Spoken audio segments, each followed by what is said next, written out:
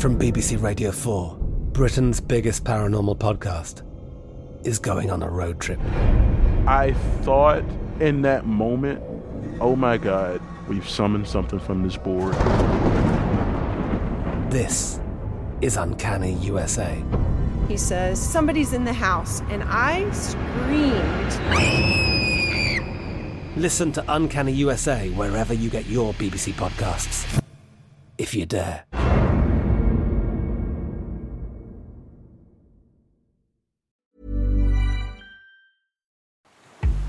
In the middle of the vast expanse of the Pacific Ocean between Japan and the United States is the aptly named island of Midway.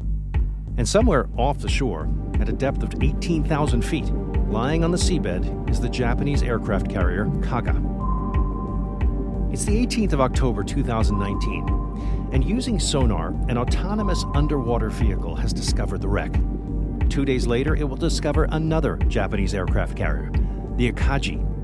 They are two of the four carriers sunk by the United States in the Battle of Midway in June 1942. The U.S. victory, after 4 days of fierce fighting in the air and sea, is widely seen as a turning point in the Pacific War in World War II. But things could have turned out very differently had American codebreakers not discovered the date and time of what was meant to be Japan's initial surprise attack.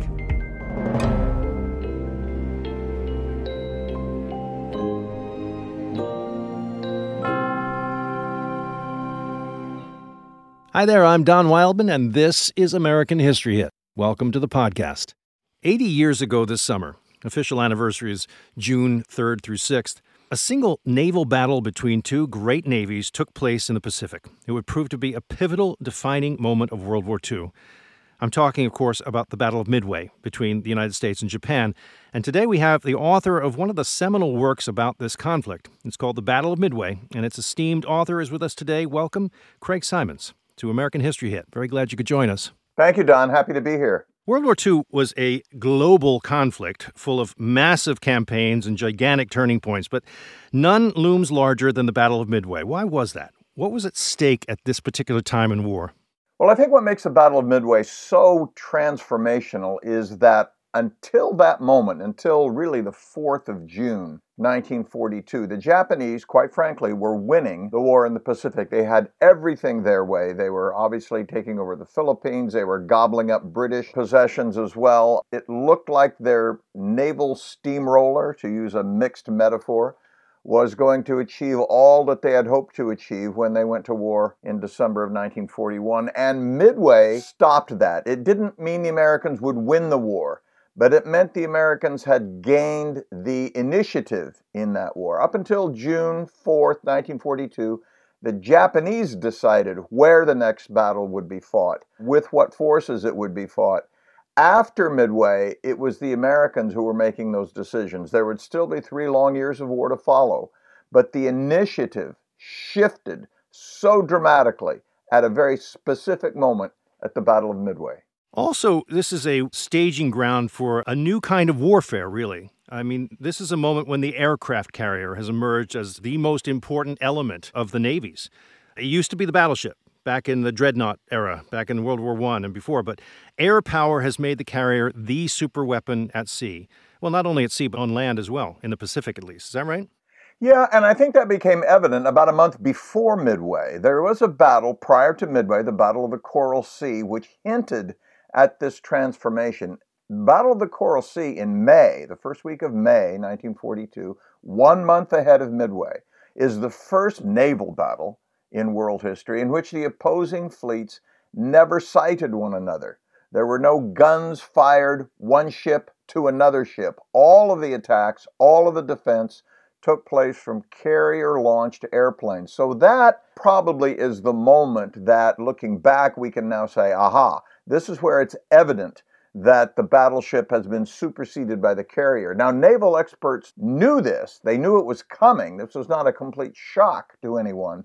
But the Battle of the Coral Sea demonstrated that was true. And, of course, at the Battle of Midway, that was completely transformational. That's always been interesting to me, the chicken-egg aspect of the emergence of aviation in naval warfare, but you're saying it was completely calculated that way. They saw the potential for this new kind of warfare to be used. I think that became evident really in the 1930s, particularly between the Japanese and the Americans, who understood that the carrier was no longer an auxiliary to the battleship, but the battleship was auxiliary to the carrier. The carrier could not operate alone. It didn't have enough anti-air protection, anti-submarine protection. It had to travel with a curtain of destroyers and cruisers to provide protection for it. And the original assumption when the carriers emerged in the 1920s was that their function was to send out long-range scout planes so that the battleship fleets could find each other. By the mid to late 1930s, it was evident that that had flipped, that the battleships and the cruisers and certainly the destroyers were now auxiliaries to the carrier because they had the longer reach and the bigger punch. That's fascinating. Okay, so it's the winter of 1942. The Japanese have ambushed us at Pearl Harbor, a major blow, but not, it turns out, a mortal one. Nevertheless, the Japanese are free to roam the Pacific. Pearl Harbor was only one of several actions the Japanese took at the end of 41 and 42. Can we go through a little bit more of the lead up to Midway? Yeah, absolutely. And I think for the Americans in particular, Pearl Harbor seemed to be such a dramatic and traumatic moment that it overshadows much of the other things that were happening in the Pacific. But in fact, the Japanese objective in launching this attack was only partially to take the American battleship fleet off the chessboard. Their real goal was to conquer the assets, the resources of French Indochina, British Malaya, and the Dutch East Indies. The Japanese, mired in this interminable war in China, needed resources. They needed the tin, the rubber, and especially the oil of the South Pacific. And to get those things is why they went to war in December of 1941. But to get to them and to get those resources back to Japan, they had to pass the American-occupied Philippines.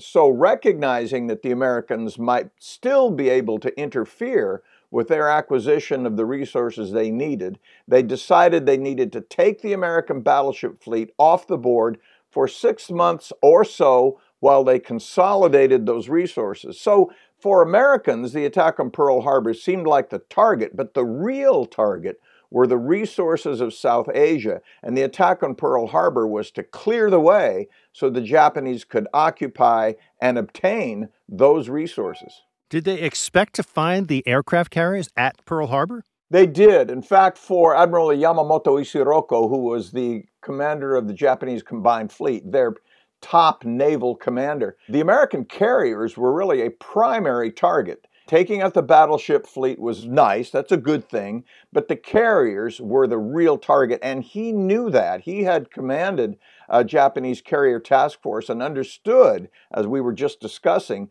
that carriers had supplanted battleships as the primary weapon of naval warfare. So he wanted this strike force to take out the carriers, but, as it happened, there were no carriers at Pearl Harbor on December 7th, 1941. Now, it's possible, if you're a conspiracy theorist, to think that, oh, well, the Americans knew they were coming and got the carriers out of the way. That is absolutely not true. What's going on here is that a couple of weeks before the Japanese attack, the Americans, who were reading just enough of the Japanese diplomatic code to figure out something was up, had sent a war warning to all Pacific commanders. And the war warning received in Hawaii was that the Japanese could strike any time now. Look out for your outposts. So Admiral Kimmel, who was the U.S. Navy commander at Pearl Harbor, sent the two carriers he had there, one to Midway and one to Wake Island, with reinforcement airplanes for their defensive airfields there. So that's why neither of those carriers were in Pearl Harbor on December 7th. A huge advantage, it turns out. An incredible mishap on the part of the Japanese. Let's talk about the cast of characters of the story. On the Japanese side, you have Admiral Yamamoto Isiroko, Japanese Marshal-in-Chief, the Commander-in-Chief of the Combined Fleet. He was the architect of Pearl Harbor and quite a character, right? Known to be a gambler. Well, he's a very interesting man, obviously very intelligent, not physically prepossessing. He was relatively short, but his brilliance just absolutely shone through, and people actually feared him for his brilliance. And he was an individual who liked games of skill, but also games of chance. He would play American poker all night long. He would play the Japanese game of Go well into the dark hours of the night. So there's some suspicion that he enjoyed the idea of taking a chance, taking a risk, but he wasn't just a gambler. I think it would be unfair to assume, well, here's a guy who just liked to take chances.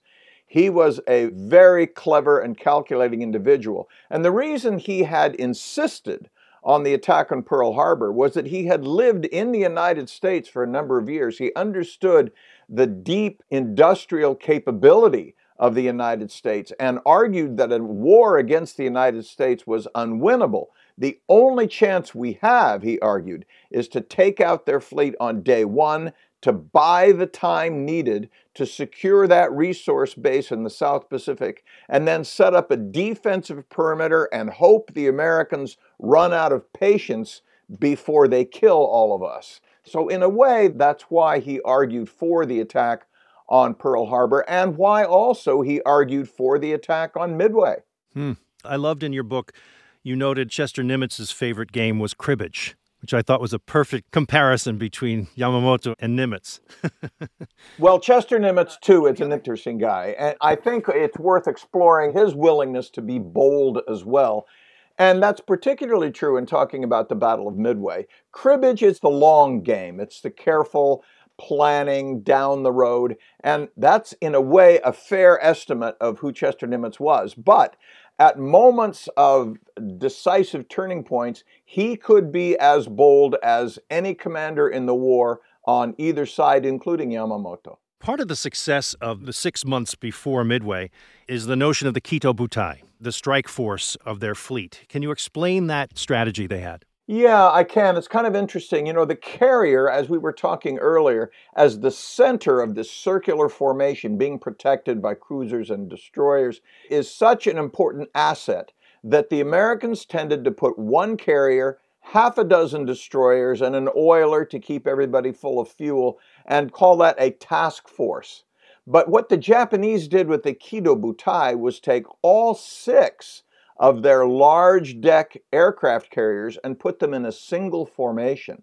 That's the formation that attacked Pearl Harbor. It's the formation that, in a slightly modified way, went after Midway as well 6 months later. And it follows the philosophical leanings of the American naval theorist Alfred Thayer Mahan, who argued that a true naval power would group its principal assets into a major fleet that could command the sea. And that's what this collection of large deck Japanese aircraft carriers was. And the name they gave to it was the Kito Butai. So wherever the Kito Butai, this group of carriers, went, they dominated tactically and operationally. They dominated that area.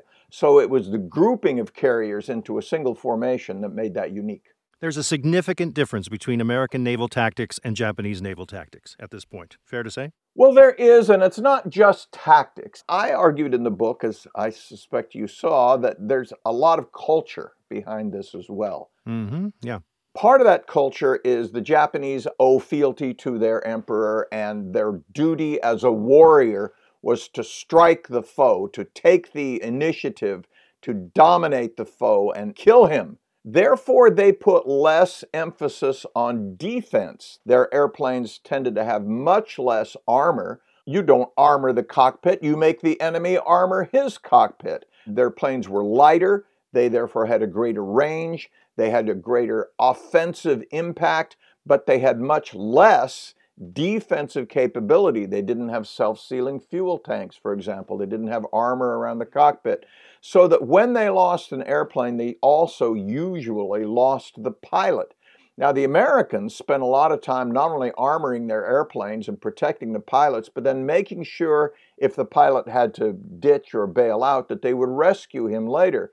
So the tactics that emerged from these two quite different cultural perspectives also affected the way battles were fought. The Japanese were offensive, The Americans could be offensive, obviously, and at Midway they were, but also paid a lot of attention to the defense. Part of the idea of Midway, as I understand it, and you explain, was kind of a mop-up job, right? Yamamoto and his Vice Admiral Nagumo needed to come back and get those carriers. They were aware that they had missed them at Pearl Harbor.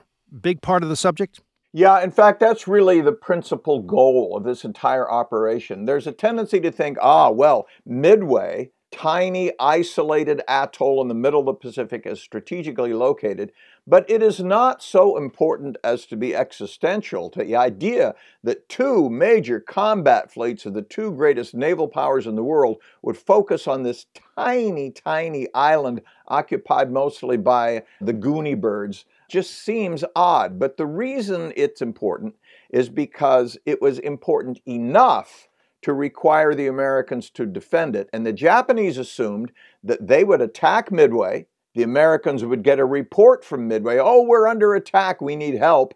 The Americans would then send out those two carriers that had been missed at Pearl Harbor, and the Japanese would pounce on them and sink them, and that would buy them another 6 months to dominate the Western Pacific, to do whatever they needed to do to secure their resource base. So that's the way this developed. Midway is not really the target here. Midway is the bait. It's also a race against time for the Japanese. They know that there are, I think it was 11, you said 11 carriers in production back on the mainland for the United States, right? Well, what happened in 1940 when France fell? The Americans realized, oh my gosh, this war is going to come here somehow. If the Germans win, we will have to protect ourselves. Otherwise, we might have to come to the aid of our putative allies, particularly the British, and we'll need a bigger fleet to do that. Only days after the fall of France, they passed a gigantic naval expansion bill, the Two-Ocean Navy Act, and it actually authorized 18 new large-deck aircraft carriers. Well, that's 6 times as many as they had. I mean, it's an enormous expansion. And those would be coming off the building ways in the middle of 1943. The Japanese knew that. They knew that if they don't get this thing done now in 1942, by the middle of 1943, the Americans will have overwhelming superiority, and Lord knows what we can do. This has always confused me about both sides, about Germany and Japan. Both of them knew they would not be able to cope with the industrial powerhouse that was the United States once it was fully online. And yet they went to war, full out. It was really a matter of to get us to the table. Well, I think that's true for the Japanese. We don't need to talk about what's going on in Hitler's mind. That's another conversation. But for the Japanese, certainly, in making the decision to go to war with the United States, I think they kind of counted on a superior morale, a superior ability to stick to the object, a superior ability to take losses and carry on. Their view of the Americans was that they were rich, and yes, they had this huge industrial capacity, but they used it to build luxury cars and eat hamburgers, and they were just not the kind of warrior people the Japanese believed were capable of fighting a war for 3, 4, 5, 6 years. At some point, those Americans would say, oh, this is too hard, we quit. Yeah. Let's talk about the battle. So about this time in June, they're coming off the Battle of Coral Sea, which has not gone too well for either side, really. It was a sort of a draw, right? Back in May?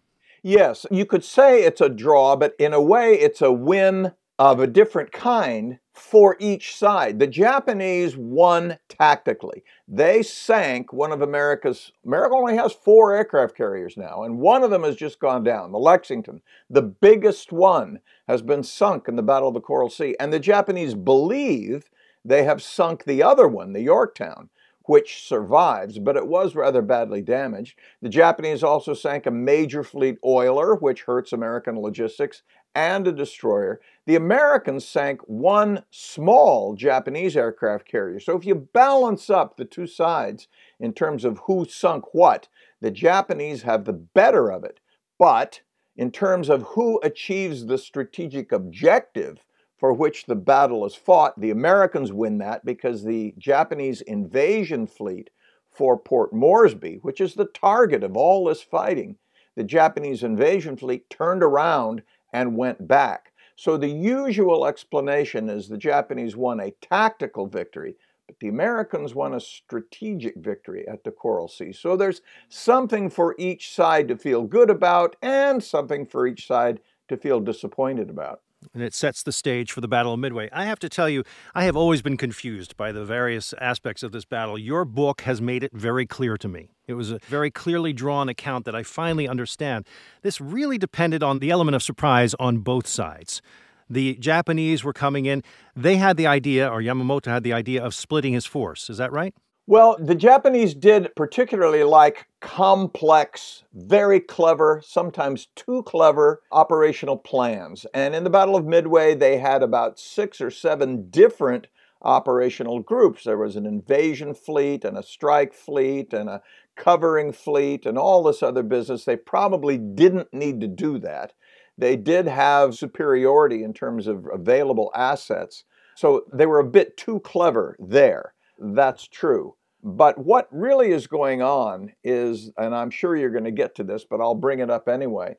The Japanese expected that the Americans would not know they were coming until they struck at the island of Midway. That would provoke the Americans to send out their carriers, and the Japanese could ambush the Americans. But, in fact, as we know now, the Americans did know they were coming, and because of that, the Americans were able to pre-position their carriers in a place where the Japanese could not imagine that they would be. And so instead of the Japanese ambushing the Americans were able to ambush the Japanese. I'll be back with more American history after this short break.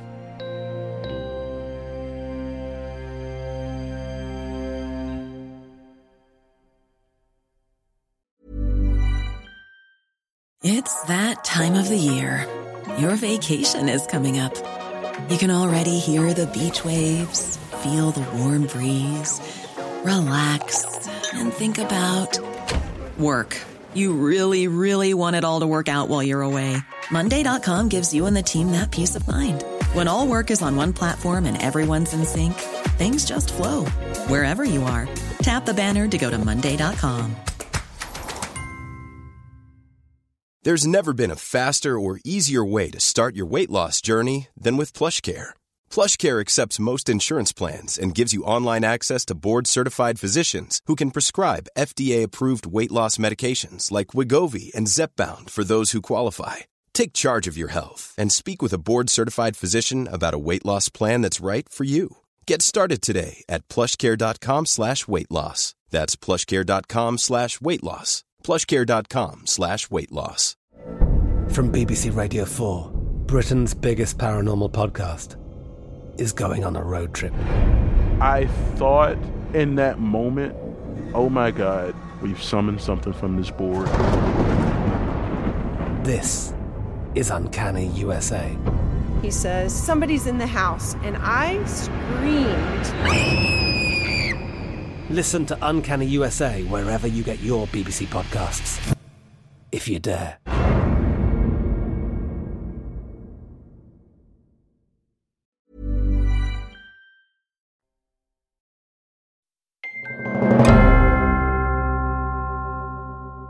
This is an intelligence coup, the Battle of Midway. The Americans are listening to the Japanese, and they figure out that, well, you tell the story. It's a complex one, and it's amazing. Yeah, it is amazing, but I think everybody needs to be careful in thinking about this. There's a kind of simplistic view in some quarters that, well, the Americans were reading the Japanese mail. They were reading their messages, and therefore we knew all about it. So the American victory at Midway was foreordained because we knew everything they were doing. It is far more complex than that. The Americans were intercepting Japanese radio messages, but of course those messages were all encoded in a very complex and difficult code, so complex that the Japanese assumed no one could possibly break them. Well, in a way, their assumption was correct. The Americans never did completely break the Japanese code, but by working at it, by comparing, by spending long nights by dedicated cryptanalysts, including famously Lieutenant Commander Joe Rochefort, they were able to get just bits and pieces and hints and ideas about what might be going on, and then interpolate based on their understanding of Japanese culture and Japanese views what that might mean, suggesting to Admiral Nimitz what they believed was likely to be coming down the pike, and then Admiral Nimitz had to make his decision. So it is an intelligence coup.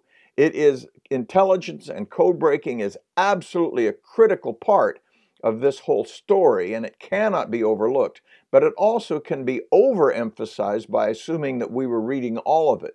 We were reading just scraps of it and making decisions, bold decisions, based on those scraps. It could have gone all wrong, but of course it didn't. Joseph Rochefort, I think this is a fascinating man, and he actually served years in Japan as an attaché on the diplomatic corps, right? He did. In fact, there's two characters that need to be named here in this story. One is Chester Nimitz's intelligence officer. Now, this is an officer who's on his personal staff. So there's 60 or so people. It's a big group. They do logistics and planning and all this stuff. And among them is an intelligence officer, and his intelligence officer is Eddie Layton. Eddie Layton works for Admiral Nimitz, and Nimitz told him, I want you to come in here to my office every morning at 8 o'clock and brief me on what we think we know about what's going on. So that's one element of it. The other is Joe Rochefort. Joe Rochefort, who runs the code-breaking cryptanalysis unit in the basement of the 14th Naval District headquarters in Hawaii, actually reports to his boss in Washington, D.C., the head of codes and code-breaking. But Layton and Rochefort were friends. Both of them had gone to Japan in the late 1920s, spent 3 years there to learn the Japanese language, and significantly, in my opinion, to learn what they could about Japanese culture. Because, as Rochefort himself once said, even if you know the words that they use, understanding the meaning of those words requires an appreciation of Japanese culture, because there is some circumlocution, there's nuance in what they say and what they mean. So the role that these two guys played, Rochefort in breaking the codes, or breaking enough of them to provide information, sharing that with Layton, who then took it to Chester Nimitz, that was the way the information got to the decision maker prior to the Battle of Midway. There's a famous trick they pull, which enables them to understand exactly where the Japanese are going. Tell me about that. It's not that we didn't know where they were going. Rochefort knew. Midway is going to be their target. I have figured this out. Layton absolutely believed him. The problem was that Rochefort's bosses in Washington were skeptical. They didn't have Rochefort's nuanced understanding of Japanese culture. So when they read the evidence, it looked, gee, they could be coming to Alaska. They could be attacking Samoa. They could be attacking the Panama Canal. We just don't know. Well, Rochefort said, well, I know, but I've got to prove it to you. So this is the gambit he used. There was a guy on his staff, Jasper Holmes, who had been an engineer, and it was Holmes' idea. He said, listen, why don't we do this? Why don't we send a message via the underground cable, so it doesn't go out as a radio message, to Midway, and tell them to send us a message by radio that says their saltwater condenser has broken down and they're running out of fresh water.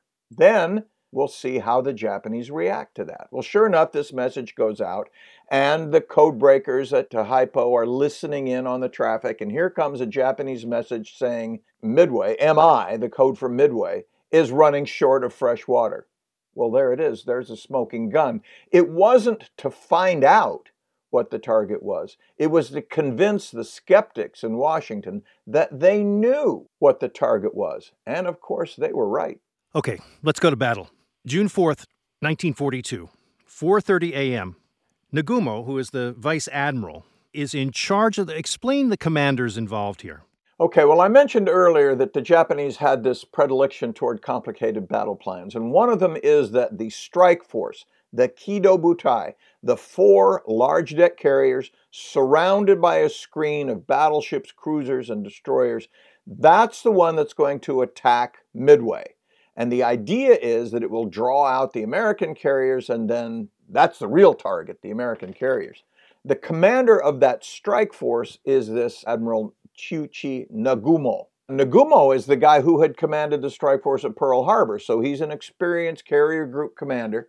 Behind him, by several hundred miles, is Yamamoto with the battleship force.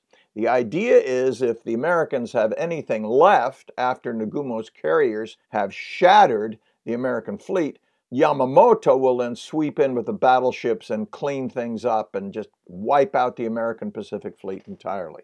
There's also an invasion force, which is separate. There's another force going up to the Aleutians and so on. So they've got these forces spread out all over the map. But the key to all of it is the Kido Butai. It's those 4 big carriers surrounded by a screen, and that's the real target. And Chester Nimitz knows this, and he has told his commanders, don't worry about those other guys. They won't be able to do anything if we take care of their strike force. The carriers are the target.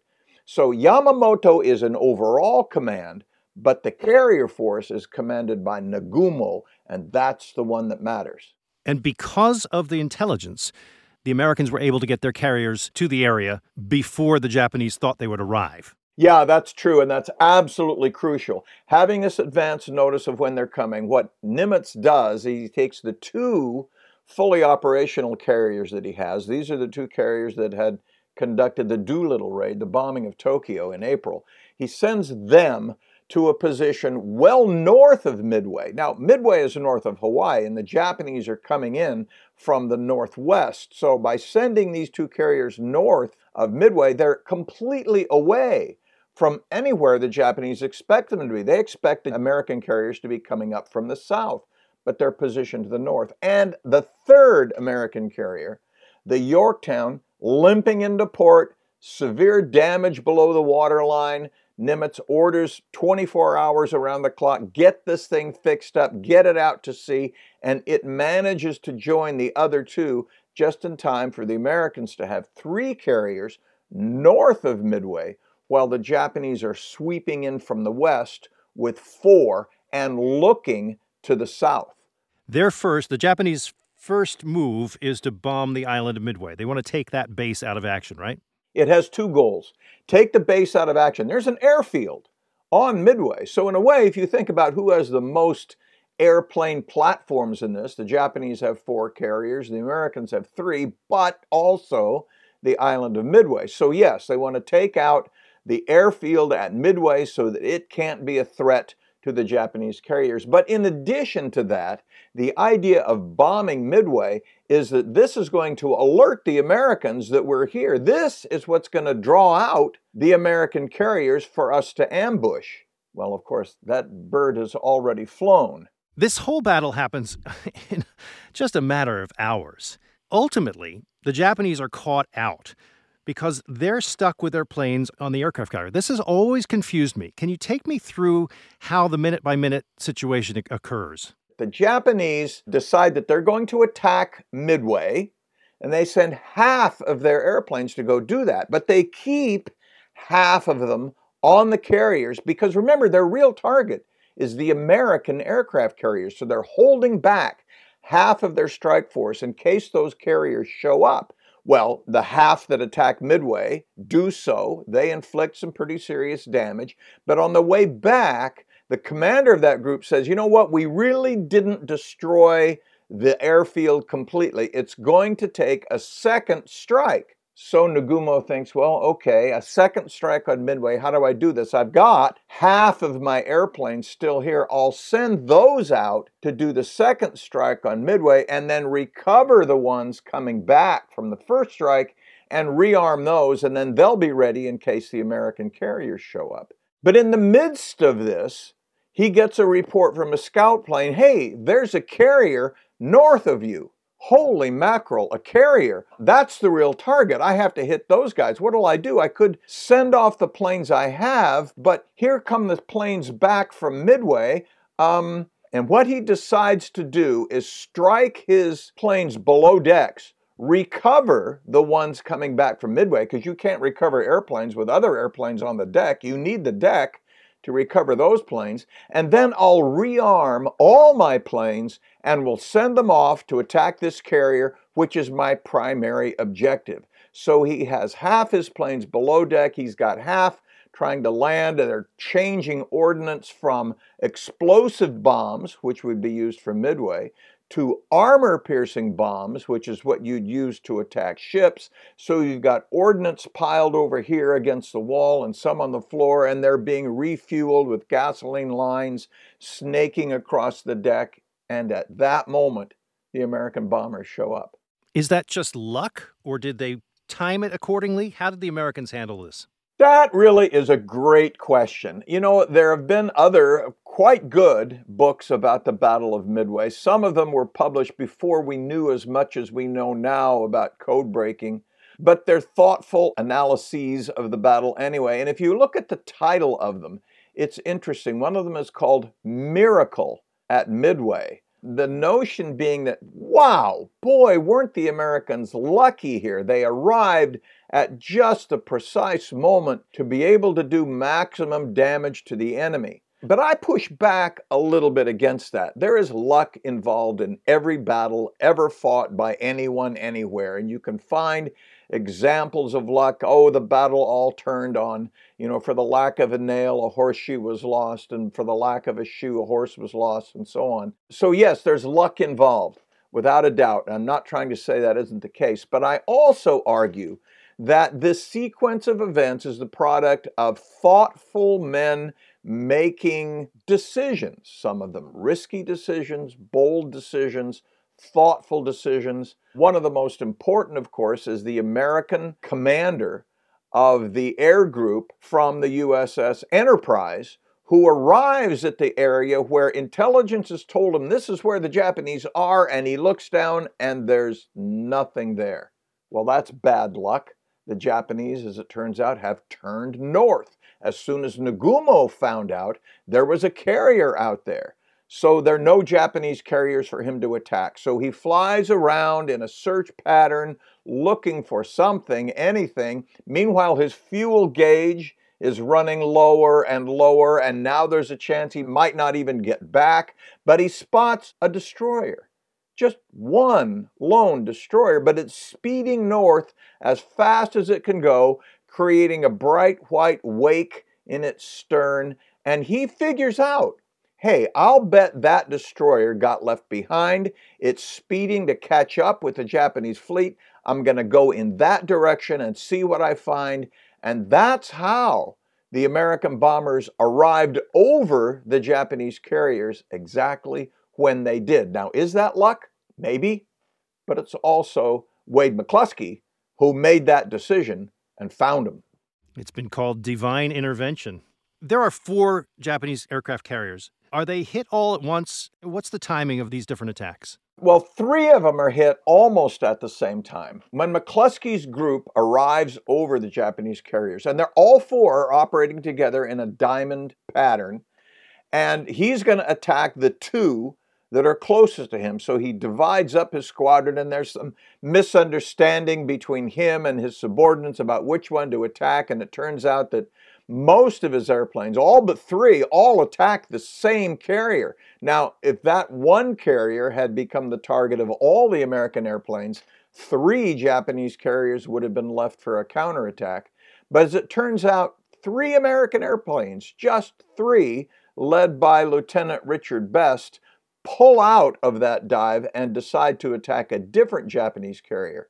And his 1,000-pound bomb lands square in the center of the Japanese flagship, the Akagi, and turns out to be enough to be fatal. Meanwhile, all those other airplanes attack another Japanese carrier, the Kaga. So those 2 ships are hit nearly simultaneously and hit hard. They'll both eventually sink, not right away, one later that afternoon and one that night, but they'll both go down. So that's half of the Japanese force. Now, the 3rd carrier that is hit at almost the same time is the Soryu. It's a little bit further north of the other two, and it's hit by airplanes from the American carrier Yorktown. This is the one that had been damaged in the Coral Sea, was patched up quickly, and then sent out at the last minute. Its planes found and sunk the Soryu. So arguably, from about 10:25 in the morning till 10:30, in those 5 minutes, 3 Japanese carriers are rendered inoperational. All 3 will eventually sink, but there's still a 4th out there, and that 4th Japanese carrier counterattacks the Americans. And they hit at the Yorktown, which does not go well for the Yorktown. Yeah, that's true. The Yorktown's the one that's already been hit hard, and it's patched up with not quite baling wire and scotch tape, but it's not at 100%. And now it turns out to be the one the Japanese find first, and they attack it twice. Well, 3 times if you count attacks by Japanese submarines. So the Yorktown absorbs the full fury of the entire Japanese fleet. Meanwhile, the other 2 carriers, the Hornet and the Enterprise, are completely unbothered by the Japanese, so they are able to concentrate on the original attack in the morning and the follow-up attack in the afternoon to find and sink that 4th Japanese carrier, the Hiryu, which they do that afternoon. Meanwhile, the poor Yorktown is absorbing all this punishment from the Japanese. In a matter of hours, I mean really a short matter of hours, the Japanese lose 4 aircraft carriers. Help me with these pronunciations. The Akagi, Hiryu, Soryu, Kaga, 2 destroyers, the Mikyuma, which is the destroyer, I guess, numerous aircraft, and 3,000 men. The Americans, 1 carrier, 1 destroyer, something like 300 men, 137 aircraft. It's a clear victory. It's just got to be one of the most amazingly ironic circumstances in military history ever. Well, there's irony, I think, involved in the idea that the Japanese wanted to ambush the Americans, those foolish Americans who won't know we're coming. And of course, the Americans utterly turned the tables there. But the original point that you make, that all 4, not just 2 out of 4 or even 3 out of 4, which would have been a tremendous victory, but all 4 of the Japanese carriers are sunk. This means Midway ranks alongside the Battle of Trafalgar, for example, as a battle in which one enemy utterly overwhelms and virtually destroys its opponent. There are very few such battles in naval history. You win a battle by driving your enemy away or by sinking half his fleet. You can say a fleet was decimated, which technically means 10%. What's the term for sinking 100% of your enemy? There is no such term. So Midway, I think, stands almost alone among a handful of great naval battles in history that are strategically decisive in that it shifted the momentum in the war, the initiative in the war from one side to the other, and was tactically overwhelming by utterly destroying the enemy strike fleet. I think the term you're looking for is catastrophe. It was a catastrophe for the Japanese. They were never the same after this. How come they just couldn't build more ships? Well, the Japanese were a society that had become a modern society only in the previous 100 years. The revolution that took place really in the 19th century that modernized Japan and turned it into a modern great power, they simply lacked the resources, industrial and raw materials, to build the kind of fleet that the United States could. I mentioned earlier this 1942 Ocean Naval Act, in which the United States authorized the construction of 18 carriers, a dozen battleships, 150 destroyers, thousands of airplanes.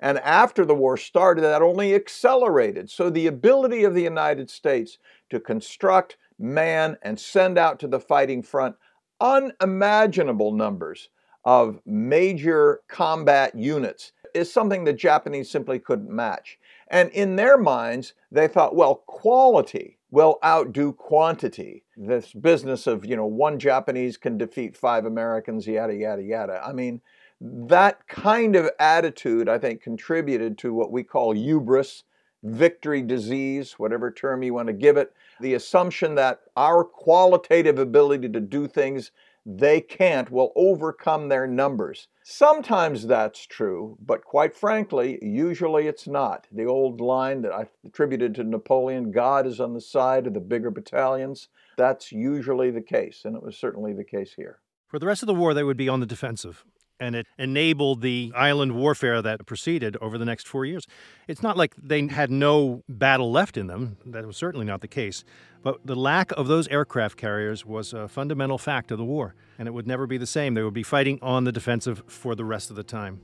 Thank you very much, Craig. Your book, Battle of Midway, clarifies something that all Americans need to understand about this war and how pivotal these moments are, both in preparation and execution. It's an amazing fact of American military history all the way through. Thank you very much. You're welcome, Don. I had a really nice time chatting with you. I appreciate it. Thanks for listening to this episode of American History Hit. I hope you enjoyed it. Please don't forget to like, review, and subscribe wherever you get your podcasts. I'll see you next time.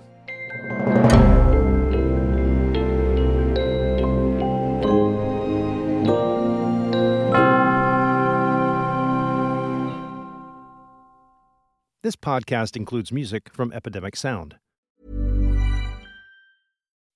When you make decisions for your company, you look for the no-brainers. If you have a lot of mailing to do, Stamps.com is the ultimate no-brainer. Use the Stamps.com mobile app to mail everything you need to keep your business running with up to 89% off USPS and UPS. Make the same no-brainer decision as over 1 million other businesses with Stamps.com. Use code PROGRAM for a special offer. That's Stamps.com, code PROGRAM. Thank you for listening to this episode of American History Hit. Please follow the show wherever you get your podcasts. It really helps us, and you'll be doing us a big favor. Don't forget, you can also listen to all these podcasts ad-free and watch hundreds of documentaries when you subscribe at historyhit.com/subscribe. As a special gift, you'll also get your first 3 months for just $1 a month when you use code American History at checkout.